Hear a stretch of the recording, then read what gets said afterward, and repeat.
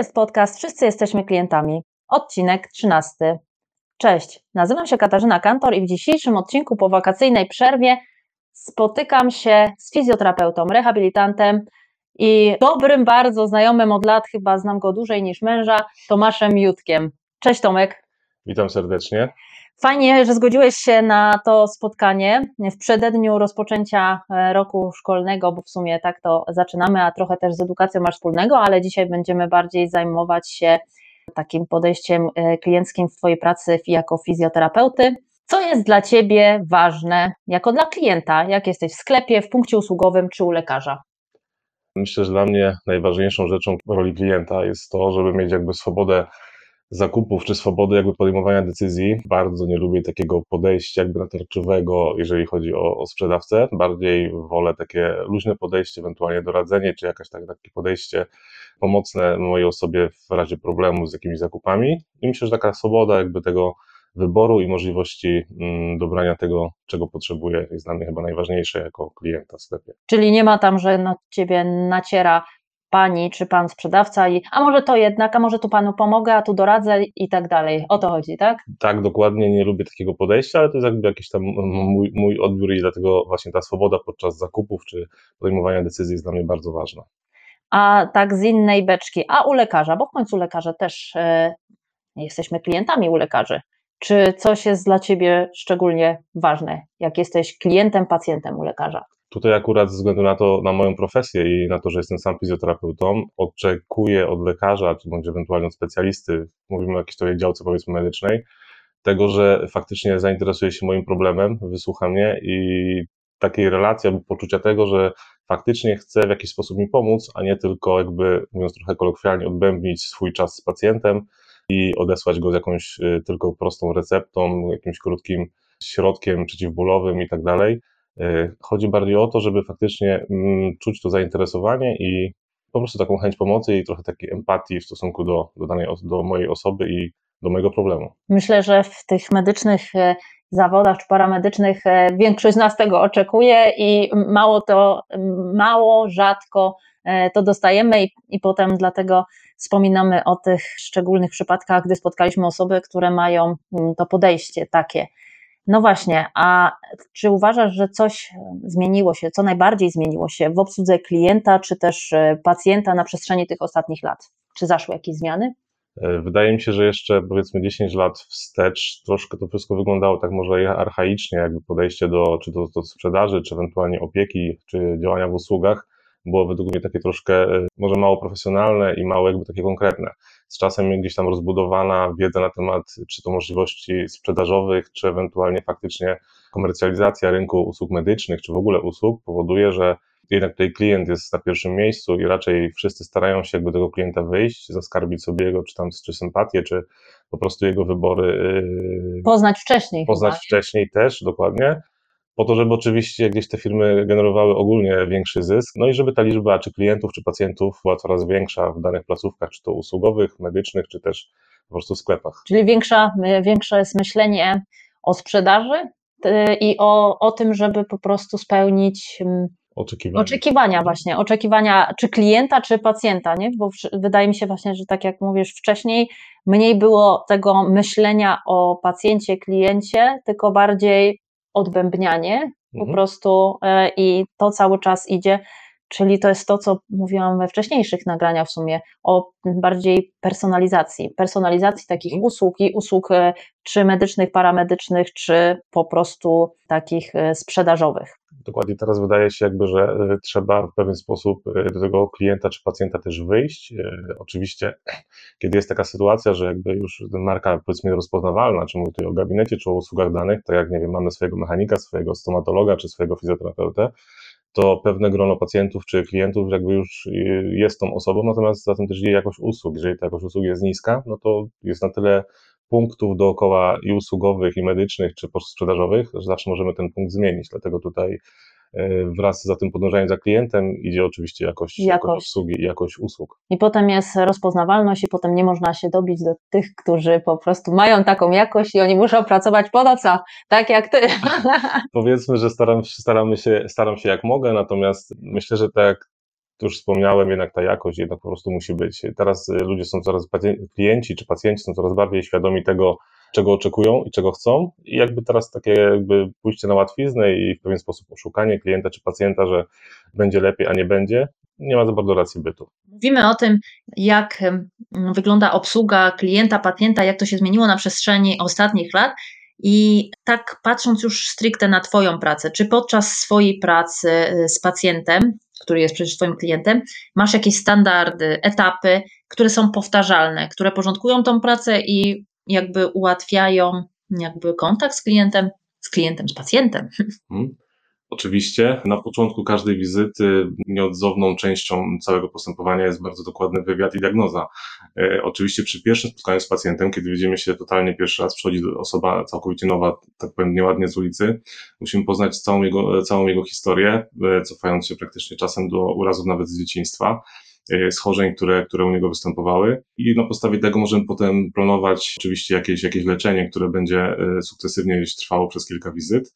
Także takie postępowanie ułożone oczywiście przy każdej wizycie ma tutaj miejsce, zaczynając od diagnozy, potem przez jakąś hipotezę terapeutyczną, no i kończąc zazwyczaj na jakichś zaleceniach dla pacjenta do pracy po prostu domowej, że ewentualnie też jakieś 1, 2, 3 ćwiczenia, żeby mógł sobie wykonywać w domu, także oczywiście schemat tutaj występuje i u każdego pacjenta on musi być jakby zachowany i podtrzymywany. Powtórzony, czyli tak naprawdę nawet tutaj w obsłudze klienta, pacjenta jest to coś najważniejsze, to jest rozmowa, to jest to najważniejsze, bo ten pogłębiony wywiad, potem diagnoza, jak mówisz, potem jest hipoteza terapeutyczna i na końcu jakby zalecenia i to jest właśnie ta etapowość i taką etapowość widzimy też naokoło, też w obsłudze klienta, czy też czasem pacjenta, chociaż powiem z doświadczeń, to najczęściej to chyba brakuje takiej etapowości w podejściu do pacjenta, dlatego tym bardziej się cieszę, że jesteś Ty naszym gościem, bo wyznaczasz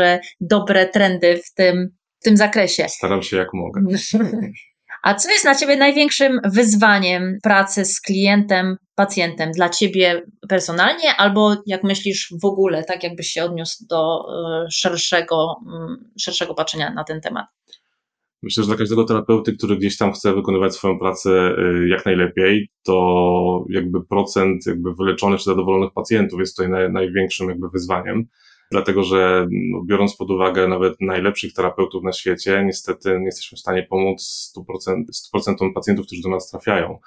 Mówię w takim pełnym wymiarze, że ktoś będzie 100% zadowolony i oczywiście problemy bólowe czy jakieś inne dysfunkcje znikną całkowicie. To jest największe wyzwanie. Oczywiście do realizacji tego wyzwania potrzebujemy stałego pogłębiania naszej wiedzy, czyli szkoleń, kursów, warsztatów i tego typu rzeczy. Więc jakby to jest rzecz, która chyba spędza sens powiek wszystkim terapeutom, żeby starać się pomóc wszystkim pacjentom możliwie jak największym stopniu. Tak, żeby byli na końcu zadowoleni, bo w sumie pacjenci oczekują tego, że nic ich nie będzie boleć, a to czasem jest to niewykonalne, prawda? To tylko można w jakiś sposób ulżyć. Oczywiście są takie schorzenia, na które nie jesteśmy w stanie wpłynąć. Czasem, kiedy podczas kilku terapii nie jesteśmy w stanie znacznie poprawić problemów czy dysfunkcji pacjenta, wtedy pozostaje skierowanie ewentualnie do głębszej diagnostyki, bądź już odesłanie do lekarza, który będzie w stanie być może jakimś zabiegiem operacyjnym gdzieś jakiś problem naprawić. Więc jest to na pewno największe wyzwanie, które jednocześnie bardzo mocno motywuje do tego, żeby dalej się rozwijać, szkolić, uczyć, no i starać się jakby tym pacjentom jakąś nadzieję dawać też podczas przyjścia do nas i próby leczenia ich problemów. Jesteś jedną z tych osób, niewielu, która stawia mocno na rozwój taki, jeżeli chodzi o podejście i do pacjenta, i rozwój też w poszukiwaniu nowych metod, które mają pomóc pacjentowi, a też sprawić, że Twoje usługi są na wyższym poziomie. Myślisz, że to jest taka pieśń przyszłości w zakresie fizjoterapii, że coraz więcej będzie takich osób jak Ty, czy po prostu to jest taka unikatowość? Wydaje mi się, że wracając trochę do tego początku naszej rozmowy, gdzie mówiliśmy 10 lat temu, jeszcze to było troszkę bardziej w takim może mniej cywilizowanym miejscu to wszystko stało.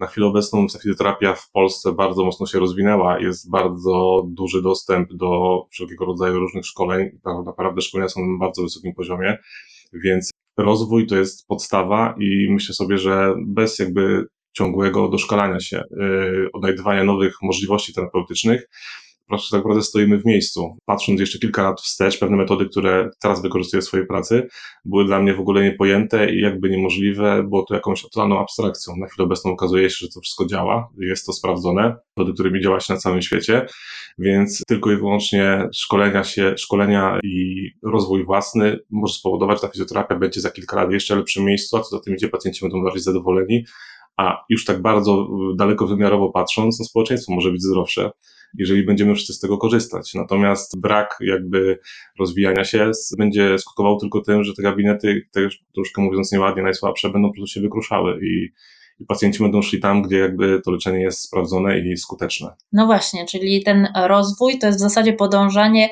za pacjentem, klientem, za jego potrzebami, za zmieniającą się rzeczywistością, która generuje takie, a nie inne potrzeby. To jest to taka zaawansowana personalizacja trochę i taki w ogóle rozwój podejścia do klienta, pacjenta, moim zdaniem.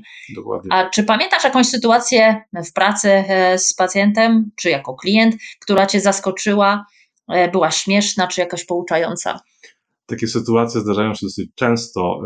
One oczywiście są różnego wymiaru, nie wszystkie nadają się jakby do czynienia. Natomiast ostatnio, kilka miesięcy temu, to było przed wakacjami, była taka sytuacja, był u mnie młody pacjent po skręceniu stawu skokowego ze swoją mamą i podczas terapii określiłem pewne tam dysfunkcje w jego ciele na takiej zasadzie, że nie ma tutaj dużej patologii.